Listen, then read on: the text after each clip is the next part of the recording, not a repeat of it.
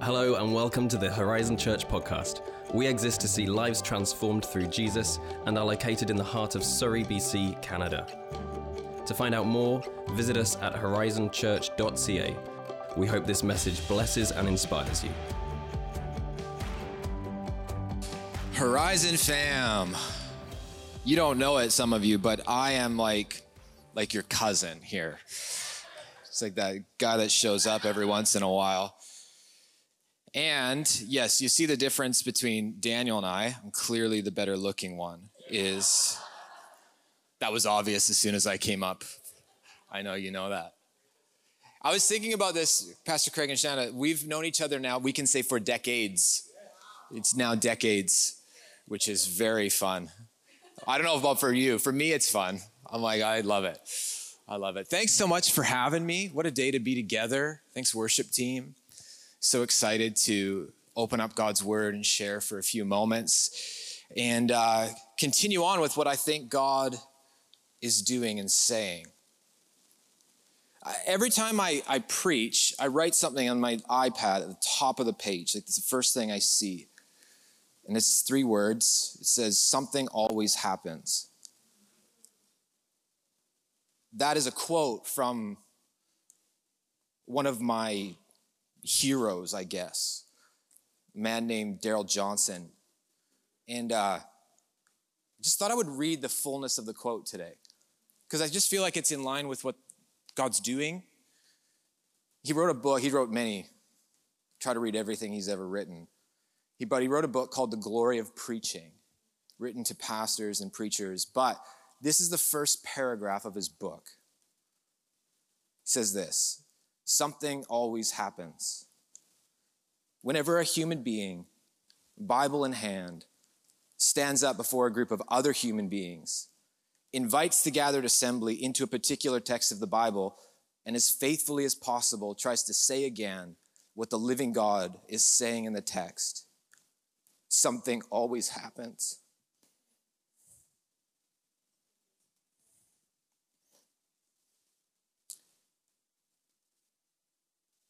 Something transformative, empowering, and life-giving happens.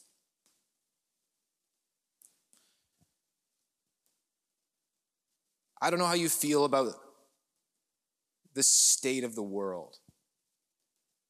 There's lots of things to feel overwhelmed by. And there's a lot of people that are offering their opinions of the solutions to the state of the world. For 2 years, we've heard people give their opinion on how we deal with pandemics. We have opinions on how to deal with war and gas prices and all of those things. There's opinions everywhere. And I don't know which are true all the time. I don't know which are helpful all the time. But what I know is we need Jesus. And not just like Jesus in the sentiment kind of way where we put a little like sign in our bathroom to make us feel better. We need an encounter with the living Jesus. Because I don't have the solutions to all the problems in the world. But if Jesus can be made Lord,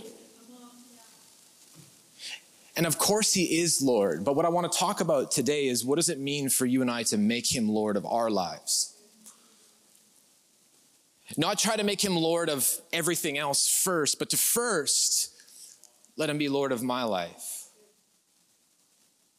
How do we make him Lord? And so as we pray, what I would ask for all of us is, like, I'm sure most of us, maybe not all, but I think a good portion of us have probably sat through something like this before. I can assure you today, you will have heard better sermons than you're about to hear.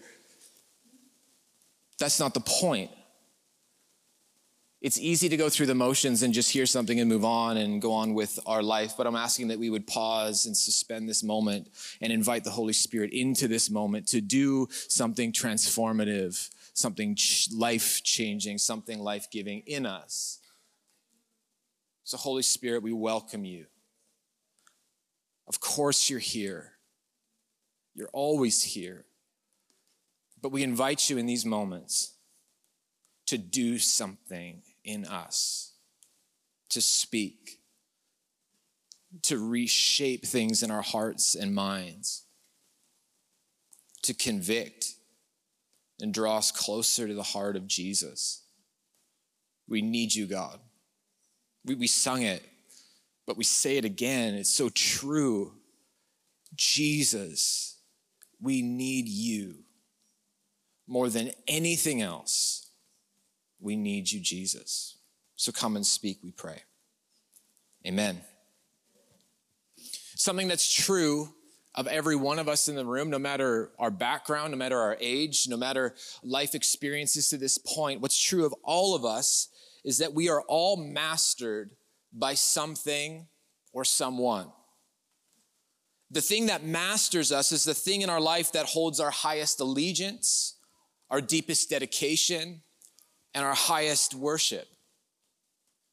For some, the thing, if we were honest and we peeled back all the layers, it's our image that masters us. We have this carefully curated and developed image that we portray to people around us, and that's the thing that holds our highest allegiance in life. It has our worship and our attention. For some, it's our career.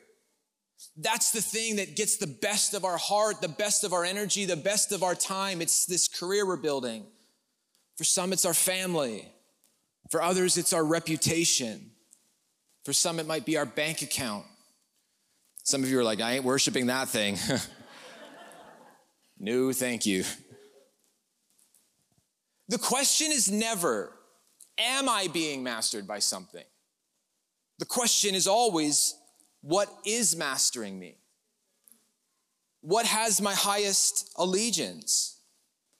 You see, many of these things that tend to master us, many of these things that we give our allegiance to in our life, they promise us something that they simply cannot deliver. But the promise looks good. They'll promise us things like peace. If you just get enough, then you'll feel secure. Then you'll feel peace in your life. They'll promise us strength to endure. They promise fulfillment or comfort or joy. But if you've followed that rabbit hole long enough before, if you've pulled that thread enough, you've come to know that those things make big promises, but they leave us wanting. They always lack. But ultimately, what all of these things do is they try to tell us what we honestly want to hear most in a weird, dark part of our heart. They want to tell us that we can be Lord of our own life. They say, if you give me allegiance, you can call the shots. If you make your life about this thing, then you get to be in control.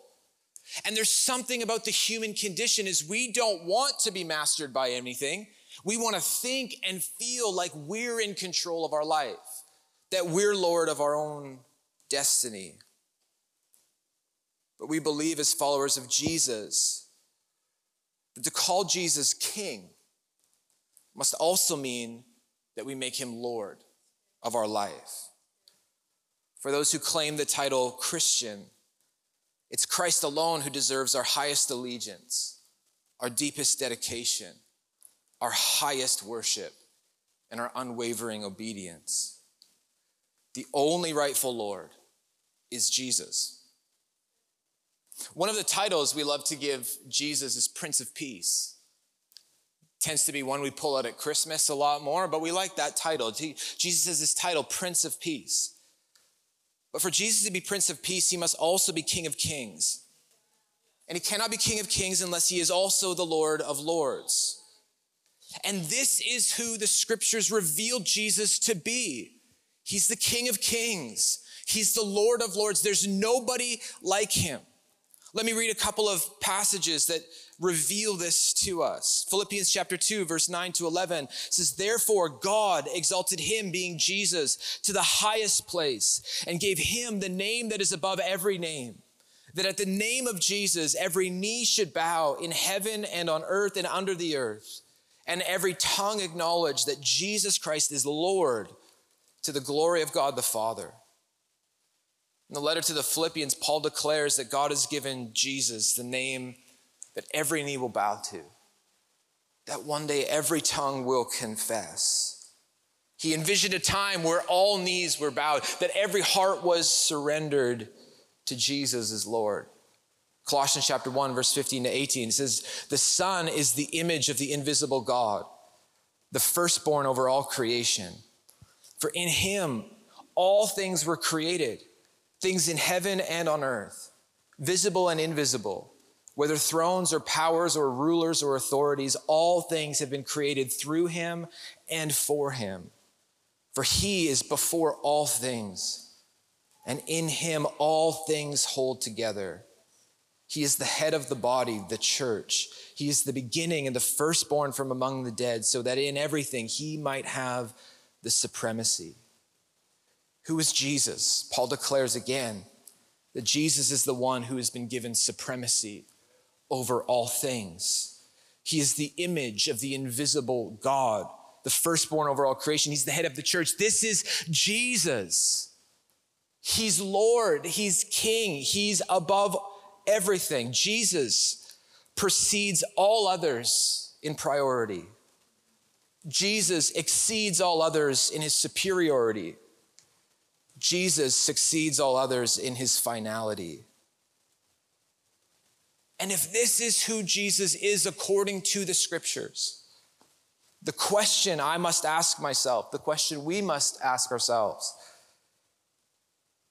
is he Lord of my life? Who have I made Lord of my life? Does my life reflect the reality that Jesus is Lord? Or does someone or something else hold that position in my life? Does Jesus actually have my ultimate allegiance before and above everything else? Or does something else have that spot?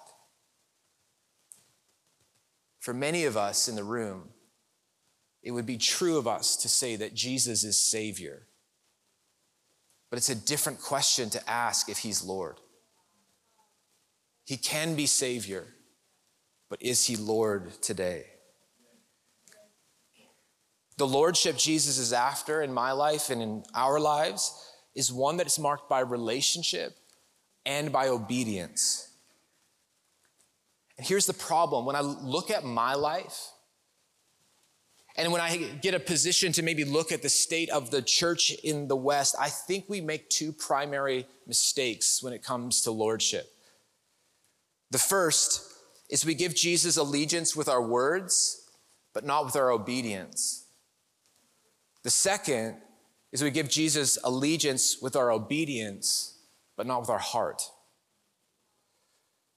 I want to explore this first error for a minute. We give Jesus allegiance with our words, but not our obedience.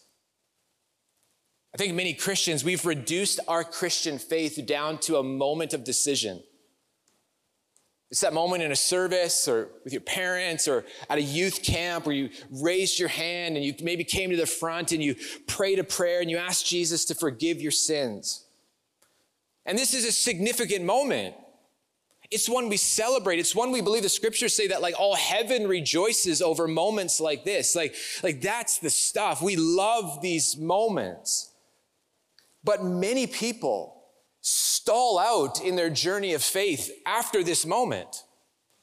It's all about that moment. It's all about that prayer prayed. For many of us, we come to faith in Jesus because we realize he meets a particular need in our life, right? He found us in a moment of fear. Jesus meets us in our hopelessness. Jesus met us in our despair, our confusion, our pain, or our wandering. And when he found us, he met that need in our life. He gave our life meaning. He gave our life hope. He gave our life joy. He gave our life strength. He met those needs. And this is so often how Jesus meets us. This is how journeys of faith begin. In his kindness and in his grace, he meets human beings in their point of need. And what we come to find is that he's the answer to the deepest need of every human soul. The problem, however, is that many of us rarely progress beyond the point, and we develop a relationship with Jesus that becomes contingent on him continually meeting our needs. He meets our needs at the beginning, and then we create a relationship based on that same dynamic. Now think about the relationships in your life. Do you, like, if you held a relationship that was all about that person meeting your needs and that's it, that relationship is going to be fractured and shallow. It doesn't progress beyond that point. We've had a conversion moment, but we hold control of our lives still. Or maybe in other words, we've converted to Christianity, but we have not become disciples of Jesus. We hold allegiance to Jesus in word, but we have not become disciples of Jesus. And here's how this can look. Like, we're happy to identify with Jesus as long as he continues to serve me. Like, as long as that's straight, then sure, I'm a Christian, high five. We're happy to identify with Jesus as long as there are clear benefits to me. Like, as long as he continues to serve my hopes, as long as Jesus continues to serve my dreams, as long as Jesus continues to serve my wishes, then I'm good and I'll hold allegiance with Jesus. We're good with Jesus as long as our identification with him doesn't cost us too much or bring too much discomfort into our life. As long as it doesn't cost too much. As long as I get to keep calling certain shots. Those who never move from conversion to discipleship tend to make Jesus in our own image. I've done this so often in my life. Is I try to make Jesus whoever I want him to be. Have you ever heard this phrase? It's like, my Jesus would never do that. My Jesus. Like, there's a part of that is good and beautiful. I think people are trying to get at this like relationship, like it's personal, but we must be careful because my Jesus cannot be different than your Jesus. I'm not afforded the luxury of making Jesus whoever I want him to be. I'm not afforded the luxury of saying, I like these parts of Jesus, but I don't like these parts of Jesus. I can't make him in my own image. I can't make him fit in the boundaries of my own comfort. I can't do it. It's sin. It's heresy to do that. I'm not allowed. I'm not given that. We make him whoever we want him to be, except Lord, often. There's a massive difference between converting to Christianity and being a disciple of Jesus. The primary difference comes down to lordship. Who is actually in control of my life? Who actually makes the decisions of my life? Who's actually confronting my sin? Who is actually telling me move from here and go to here? Who is actually pushing me out of my comfort zone? Who's actually telling me how I spend my money and where I invest my time? Who's actually doing these things? In the Gospels, time and time again, we see Jesus meet people in their place of need. But he's also very clear that he wasn't just looking for lip service in response. He wanted obedience and for people to follow him. In Luke chapter 6, verse 46, Jesus says, "Why do you call me Lord, Lord, and do not do what I say?" Jesus calls out the hypocrisy. It's one thing to say it with our words, but where does it show up in our obedience? It's easy to obey when the ask is simple, right? When the ask doesn't cost us much. Jesus says, why do you call me that if your life doesn't reflect it? In John chapter 14, verse 15, he says, if you love me, go to church. No. If you love me, post something on Instagram. He says, if you love me, keep my commands. He didn't say, if you love me, just say that you love me. He said, show me by the way that you live in your obedience. For those who claim to be disciples of Jesus, acknowledgement of Christ's authority is to be accomplished and accompanied through obedience to his commands. Jesus is the answer to every need we face in life. We can and should go to him in our times of need. But Jesus wants to be Lord of our lives. That means that our allegiance to him can't simply be in word alone. It has to look like obedience. And not just when it's easy, but obedience when it's hard. Obedience when it's costly. Obedience when it's uncomfortable.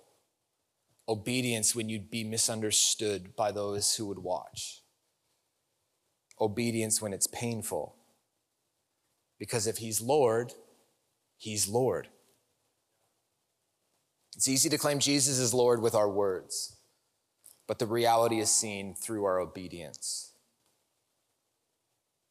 The other way we fail to make Jesus Lord is when we give him our obedience, our external obedience, but we do not give him our heart. I think sometimes I treat Jesus like more like an insurance broker than Lord. You ever buy insurance sometimes for things? Why do we purchase insurance? We buy insurance for the day we really need it, when things go really bad. And what do we do to keep up that? We make a contract with the insurance company, right? And so I make regular little deposits every month or so to just keep up my end of the contract. Beyond that, there's a few other things they expect me to obey. They expect me like rules that I have to follow to keep that contract up to snuff so that if something does go bad, I can then extract for myself what I need from that contract. But how many of us have a relationship with our insurance broker? I don't even like going to those places. Every time I go and my insurance goes up, I want to yell at the poor lady on the other side of the desk, but it's not her fault. She's just doing what the computer says. But this is how many of us treat life with Jesus. We check in just enough to keep the insurance up to date. We keep ourselves in line, so if we don't break any of the rules, that might cost us a lot in the end. Things on the outside look good and right and proper, but Jesus is far from having the affection of our heart. Yes, Jesus wants our obedience, but not in some cold and disconnected way, void of relationship. He's not asking for empty obedience that just keeps us inside the lines. He wants to be Lord of our life, but he wants our heart. In Matthew 7:21-23, Jesus says this, "Not everyone who says to me, 'Lord, Lord,' will enter the kingdom of heaven, but only the one who does the will of my Father who is in heaven. Many will say to me on that day, 'Lord, Lord, when did we prophesy? Did we not prophesy in your name and drive out demons and in your name perform many miracles?' Then I will tell them plainly, 'I never knew you. Away from me, you evildoers.'" This is one of those scriptures that sometimes keeps me up at night. And the scary part is not Jesus' pronouncement that says, "Away from me, I never knew you." It's the criteria he used to make that pronouncement. The issue wasn't their outward obedience. In fact, on the outside, it looked really good. What would they say they were doing? We were prophesying. We were driving out demons. We were performing miracles. Hey, honest moment, I haven't done any of that in the last 7 days. Maybe 14, you might want to go longer if you look at my life. Like I don't even match that. It looked good on the outside. It looked like, man, we would look at that person and we would be like, they're close to Jesus. Their life reflects life with Jesus. Like, man, we would all want to be more like that. They were doing so many things that most of us would applaud, but they missed what Jesus says is the most important thing. And if we miss this, none of it really matters. He says, "I never knew you. You did all this stuff. You checked the boxes. You gave the money. You went to church. You sang the songs. You did all the stuff, but your heart, I never had it." It's possible to live a life of outward obedience from a religious standpoint and miss the will of the Father. The will of the Father is more than external obedience divorced from relationship with his Son. The will of the Father is that we would first know Jesus by grace. And then from relationship with him, we would obey him as Lord.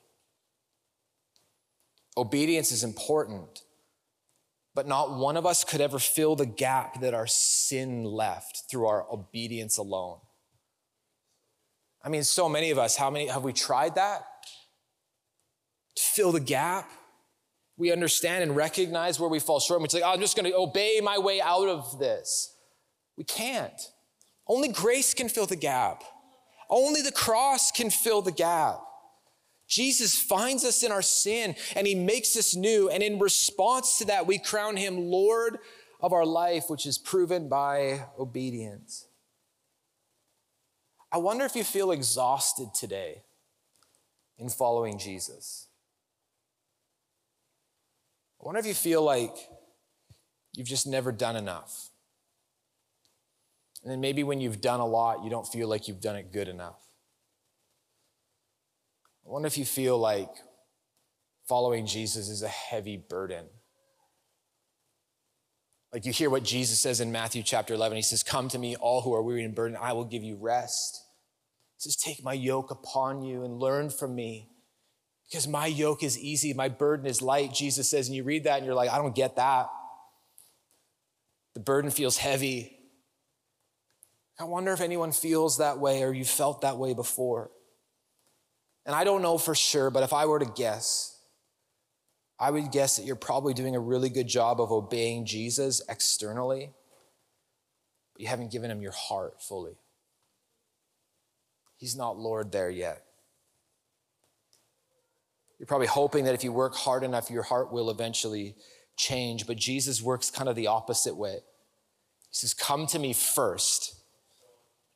Give me your heart first, and then let obedience flow from relationship. Remember, lordship that Jesus wants is marked by relationship and obedience, not one or the other.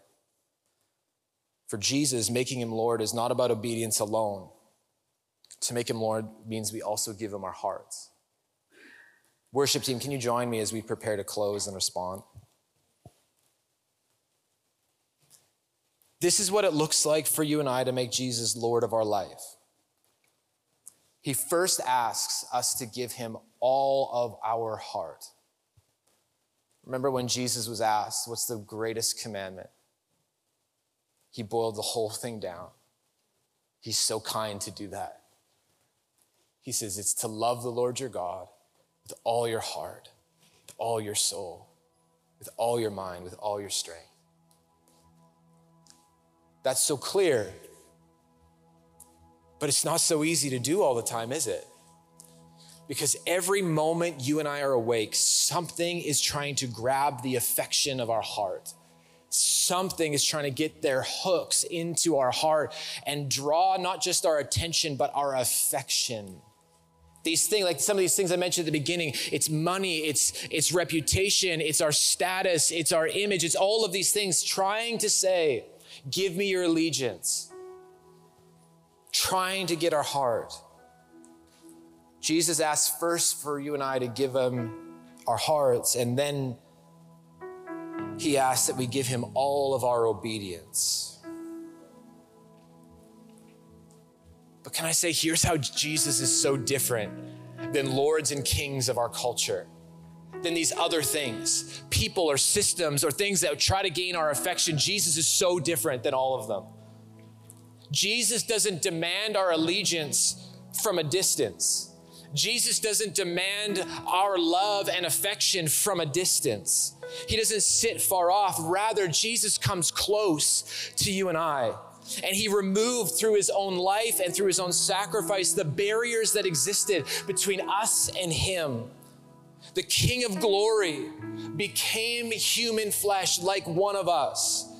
And he defeated our greatest enemy, which is sin and death. And now we can choose to crown him King and Lord of our life. He doesn't want to just be Savior.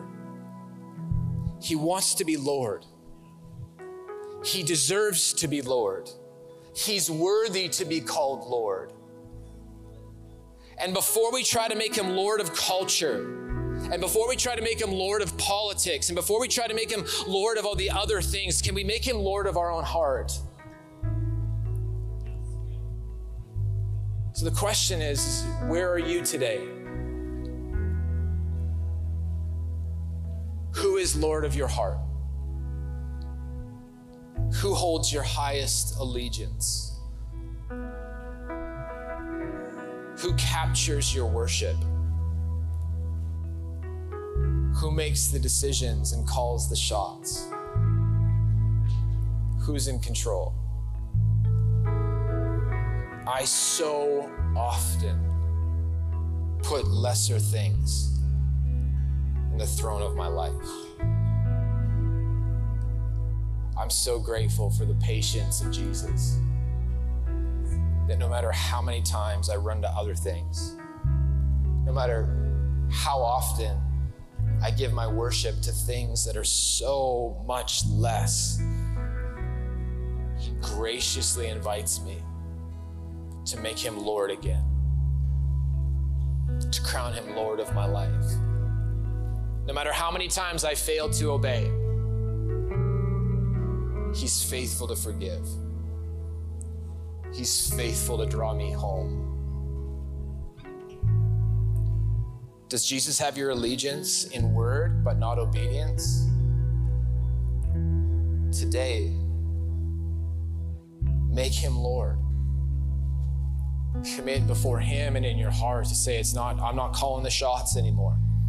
There's no strings attached to my obedience. Does Jesus have your allegiance in your outward obedience, but not your heart? Today, give Him your heart. Give it to Him fresh today. See, well, I've done that before. I've done it, but man, I need to do it all the time.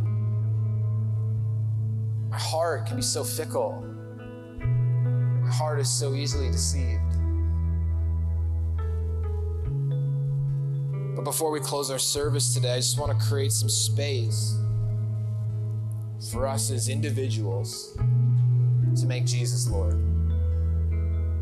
Can we stand?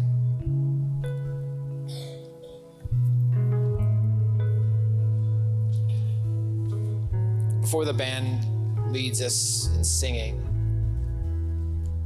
if you're comfortable, and maybe I just ask that you just close your eyes and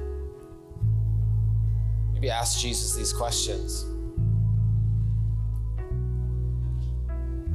Jesus, who does have that seat in my heart? Who's actually Lord?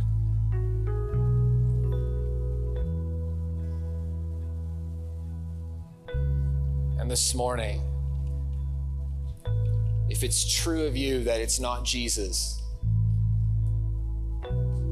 He will not heap condemnation on your shoulders. Rather, He will invite you to make Him Lord again.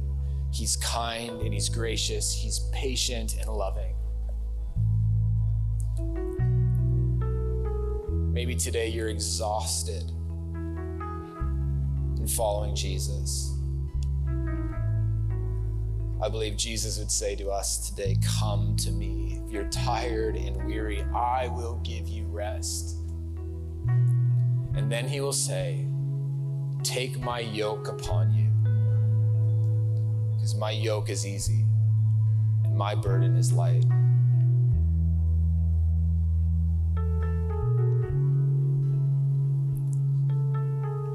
Jesus, it's so easy for us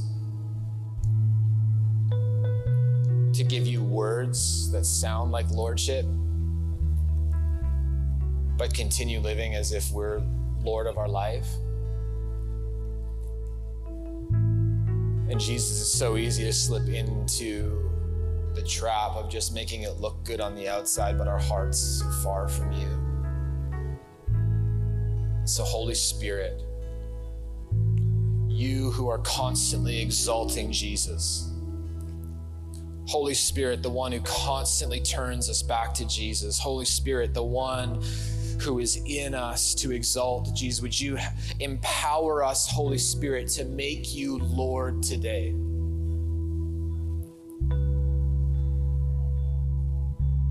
Jesus, we make you Lord of our heart, Lord of our life. We submit all of us to you. Would you not just be Savior, but also would you be Lord? In Jesus' name, amen. We hope you enjoyed this message from Horizon Church. To find your next step, visit horizonfam.ca. Have a great week.